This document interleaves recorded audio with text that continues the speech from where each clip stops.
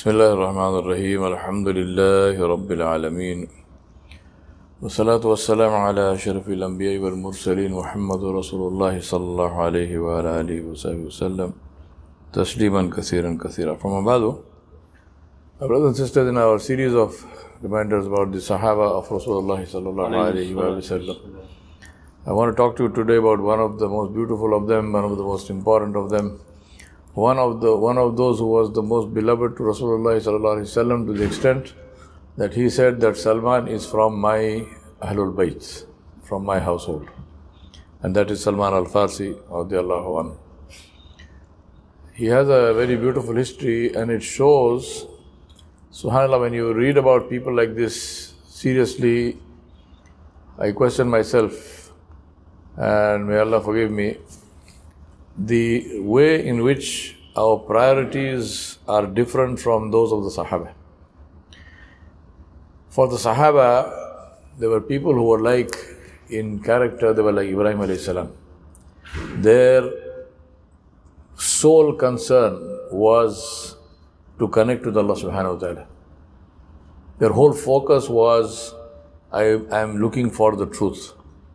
And it was not something that they did on the weekend or they did as a hobby. This was their life. And they did everything subject to that. Their whole life was seeking the truth, like Ibrahim alayhi salam did, right from the beginning. Ibrahim alayhi salam's search was Allah subhanahu wa ta'ala. Right. Today we have careers, we have this, we have that, we have families, we have whatnot. None of which is haram. Alhamdulillah, this is good. We should have careers, we should have families. But what is the number one focus? Is it Allah or is it something else? Ghairullah. Everything other than Allah, everything is Ghairullah, whether it is family or whoever, right? And as I said before, it's not haram to, of course, you should have a family, you should look after them, you should have a good career, nothing. But which is the number one focus? The point being, that is the reason why when it comes to a question, when we have to make a choice between my job and Allah, my family and Allah, my desire and Allah, we know what we do. Now Salman al-Farsi was not like this. So Salman al-Farsi radhiyallahu anhu says that he was the son of the high priest of the fire temple of the Zoroastrians in Persia. And his father, obviously, because he was the high priest, he was also an honorable man, he was a wealthy man, so they lived in a big house and everything else. And Salman Farsi says that his father loved him so much that he would not let him out of his sight.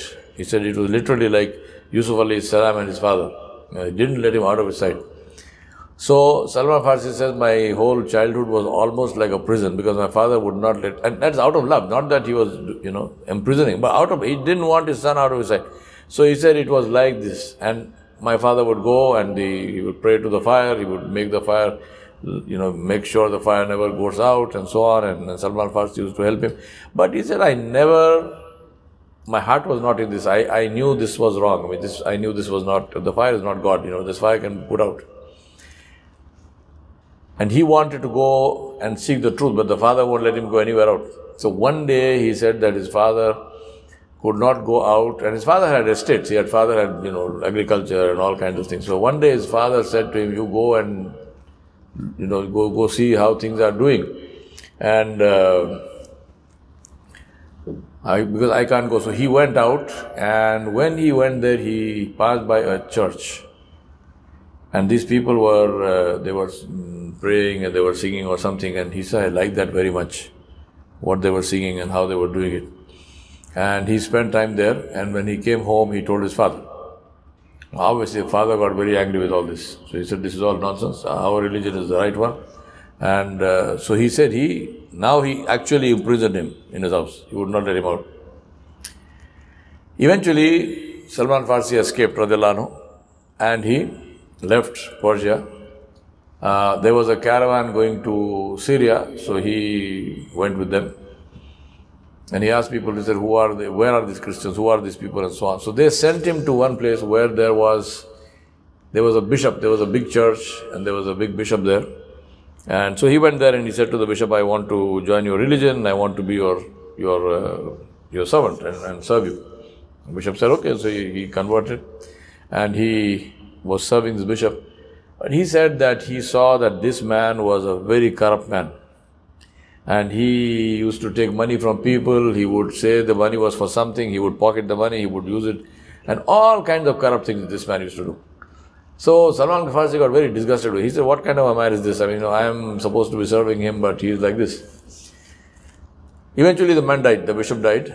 And the people came to honor him and to bury him. Salman al-Farsi said to them, this is what the man was. Right? You want to honor him, do it, but this is how you will. The people got so upset and so angry that they actually crucified the dead body and they used to throw stones at it. I mean, they would not even bury him after that. So then Salman al-Farsi left from there. He went further. And he met another man who was another Christian, but he was a monk. He was by himself in a cave, and this man was a decent man. He was a very good man. And he used to copy texts and pray and so on. And Salman al-Farsi spent some time with him, and this man was very good. And that man said to him that even what I am doing, what I am praying and so on, this is really not the truth. He said the truth will come, and there is a prophet who is due to come. He is not here yet, but he is due to come. So he said, where is he going to come? He said he is going to come in this place. And he mentioned to him what today we know as Medina, which was those days Yathrib. But he said, this is the land which is the date palms and desert and whatnot. So Salman al-Farsi said that I decided to go there and wait for this prophet to come. So he went with, there was this tribe called Banu Kalb. So they were going and they were passing through Amuriya, which is where Salman al-Farsi radhiyallahu anhu was there at the time. And so he went to them and he said, they were going to the land of the Arabs. So he said, can you take me with you? And they said, yes, we can take you and pay us so much money. So he paid them the money and all that. But these people, they took him, and when they came to a place called Wadi al-Qura, which was a place between Medina and Syria, they broke their agreement and they sold Salman al-Farsi radhiyallahu anhu, who was a free man, as a slave to somebody. And this guy they sold him to was a Jew. And this Jew then sold him to his nephew, who belonged to the tribe of Banu Qurayza. And the nephew took him to the city of Yathrib, the city of palm groves, which the Christian monk had described to him in Amuriya. Now, Ajib, in these stories, when we think about it and we reflect back in the stories of the Quran, you see reflections of different stories in the stories of the Sahaba, some of them. As I mentioned to you, this whole seeking of truth reflects the life of Sayyidina Ibrahim alayhi salam. And all the other things which I told you, if you think about it, it reflects the life of Yusuf alayhi salam. Here was a man who was so loved by his father and so on, and then he is sold as a slave and all that. But eventually Allah subhanahu wa ta'ala takes him to where he wants him. Right? So this is the quality of Allah subhanahu wa ta'ala Jalla Jalaluhu, who does his work in a way which sometimes to us appears to be negative, but it is not negative, there is positive which is hidden in that. Right? I mean, Yusuf alayhi salam's story also, if you see, it seems like a series of, from one bad situation to another situation which is worse. I mean, one after the other. But that was Allah subhanahu wa ta'ala's way of protecting him from other things and then eventually elevating him to a state where he was as the ruler of Egypt. And so also with Salman al-Farsi radhiyallahu anhu, Allah subhanahu wa ta'ala's qadar was to have him meet Rasulullah sallallahu alaihi wasallam. So Salman al-Farsi says, alhamdulillah, Allah subhanahu wa ta'ala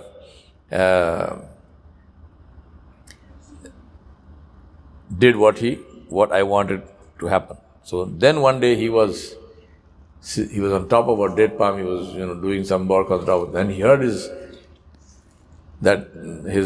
slave master, the Jew, saying to somebody that he said, may Allah declare war, may Allah destroy the Aus and the Khazraj, who were the two Arab tribes of Yathrib, He said, they are now gathering at Quba to meet the man who came from Makkah, who claims that he is a prophet.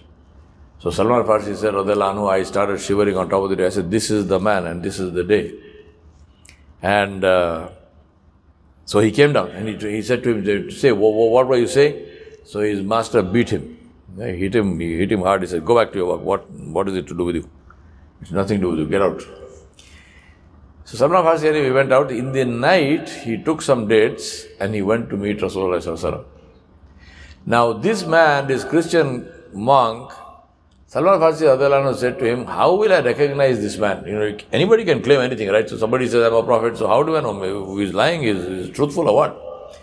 So this man said that one of the conditions or one of the signs is that he will accept and eat a gift, but he will take sadaqah, but he will not eat the sadaqah. He will give it away. So anything as given as sadaqah, he will not consume it. But a gift, a hadiyah, he will take. So Salman al-Farsi radhiyallahu anhu took these dates and he went to meet Nabi sallallahu alaihi wasallam and he said to him, Ya Rasulullah, this is some sadaqah that I have brought. So Rasulullah sallallahu alaihi wasallam took it and he gave it away to whoever wanted it. He did not eat it. Next day, Salman al-Farsi radhiyallahu anhu said, I went again and I took some more dates. And I said to him, Ya Rasulullah, this is hadiyah from me to you. So Rasulullah sallallahu alaihi wasallam, then he ate 1 or 2 dates and he shared everything with people. So, but this one also he shared. So Salman Farsi knew, radhiyallahu anhu, that this is the truth. And he accepted Islam at the hand of Islam. Then he said, well, I'm a slave. Now, he was a free man who had been enslaved. So Rasulullah sallallahu alaihi wasallam he said, go ask your master, what is your price for, freeing you? That Jew said to him, the price for freeing him is to plant 300 date palms. Right? So Salman Farsi came and said, Ya Rasulullah, he says to plant 300 date palms. I have no money, I have nothing. How will I get 300 date palms? How will I do it? Rasulullah sallallahu alaihi wasallam said, don't worry. He asked his companions, the Sahaba, he said, whoever can bring date palms, bring date palms. This is why we need it. So whoever could bring, they brought. Somebody brought 1, somebody brought 2, somebody brought 10, 100, whatever, right? So suddenly they had 300 seedlings. Rasulullah sallallahu alaihi wasallam said to Salman al-Farsi, you go and dig 300 pits. And keep these, but don't plant them. He said, I will come and plant them. Yeah, see the commitment that Rasulullah sallallahu alaihi wasallam had to his companions. So when the pits were ready, Salman al-Farsi came and said, Ya Rasulullah, pits are ready. Rasulullah sallallahu alaihi wasallam himself went and he planted every one of those date palms. And of course, the hand of the Nabi alayhi salam, they all came and Salman al-Farsi radhiyallahu anhu was freed. He was a very, very simple person. And they say that he never even had a house. Rasulullah sallallahu alaihi wasallam paired him up with one of the Ansari Sahaba, Abu Darda al-Ansari radhiyallahu anhu. He made him the brother of Abu Darda al-Ansari radhiyallahu anhu. Now Abu Darda radhiyallahu anhu was among other things, he was a scholar, he was a very close companion of Rasulullah sallallahu alaihi wasallam. But he was also a very zahid man. He used to constantly fast and pray and so on. So one day, Salman Farsi radhiyallahu anhu came to Abu Darda's house and he saw Darda radhiyallahu anha, who was also a scholar. She was a muhadditha. She was in a sort of disabled state. She was not really, hair was not combed and things like this. So he said to her, why are you looking like this? You are sick or something? Something is wrong with you. She said, nothing is wrong with me. Your brother is not interested in me anymore. Abu Darda is not interested. She said, what happened? You had a fight? He said, no fight. He is just not interested. He fasts all day. He prays all night. Where is the time for me? So Salman Farsi radhiyallahu anhu said, okay, you leave it to me. So he was there. Abu Darda came, radhiyallahu anhu. He brought some food. And he said to him, he brought the food. He said, please eat. Salman Farsi said, you sit with me and eat. He said, I'm fasting. He said, no, what fasting? This is not Ramadan, there's no, so break your fast. He said, I'm subhanAllah, I'm fast. He said, break the fast. You break the fast and eat with me. Or I won't eat. So Abu Darda radiallahu anhu reluctantly broke his fast. He ate with him. Then in the night, they lay down to sleep. And Abu Darda radiallahu anhu stood up. Salman Farsi said, where are you going? He said, I'm going to pray tahajjud. He said, it's not tahajjud time. We just finished Salatul Isha. What tahajjud? He said, lie down, sleep. So Abu Darda lay down to sleep. After a little while, he tried to get up. Salman Farsi said, where are you going? He said, subhanAllah, what is this? He said, Lord, lie down. There's not time for this. He did this 2-3 times in the night. Then finally at tahajjud time, maybe an hour before Salat al-Fajr, he also woke up. They prayed tahajjud. Then they went to the masjid for Salat al-Fajr. Now Abu Darda radiallahu anhu was very upset.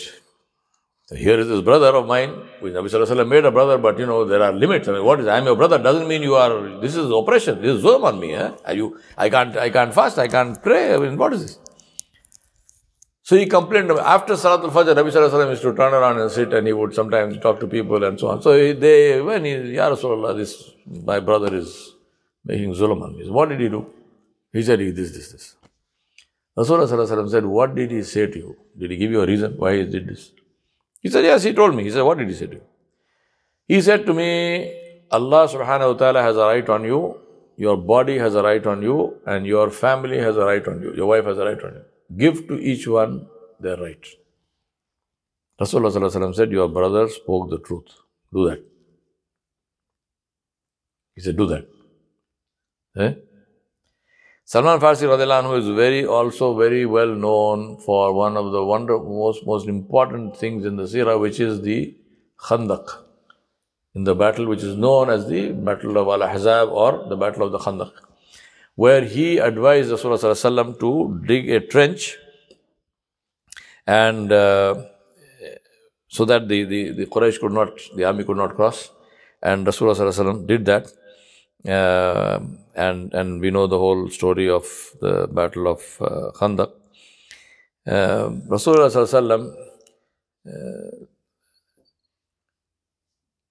Sayyidina Ali radiallahu anhu,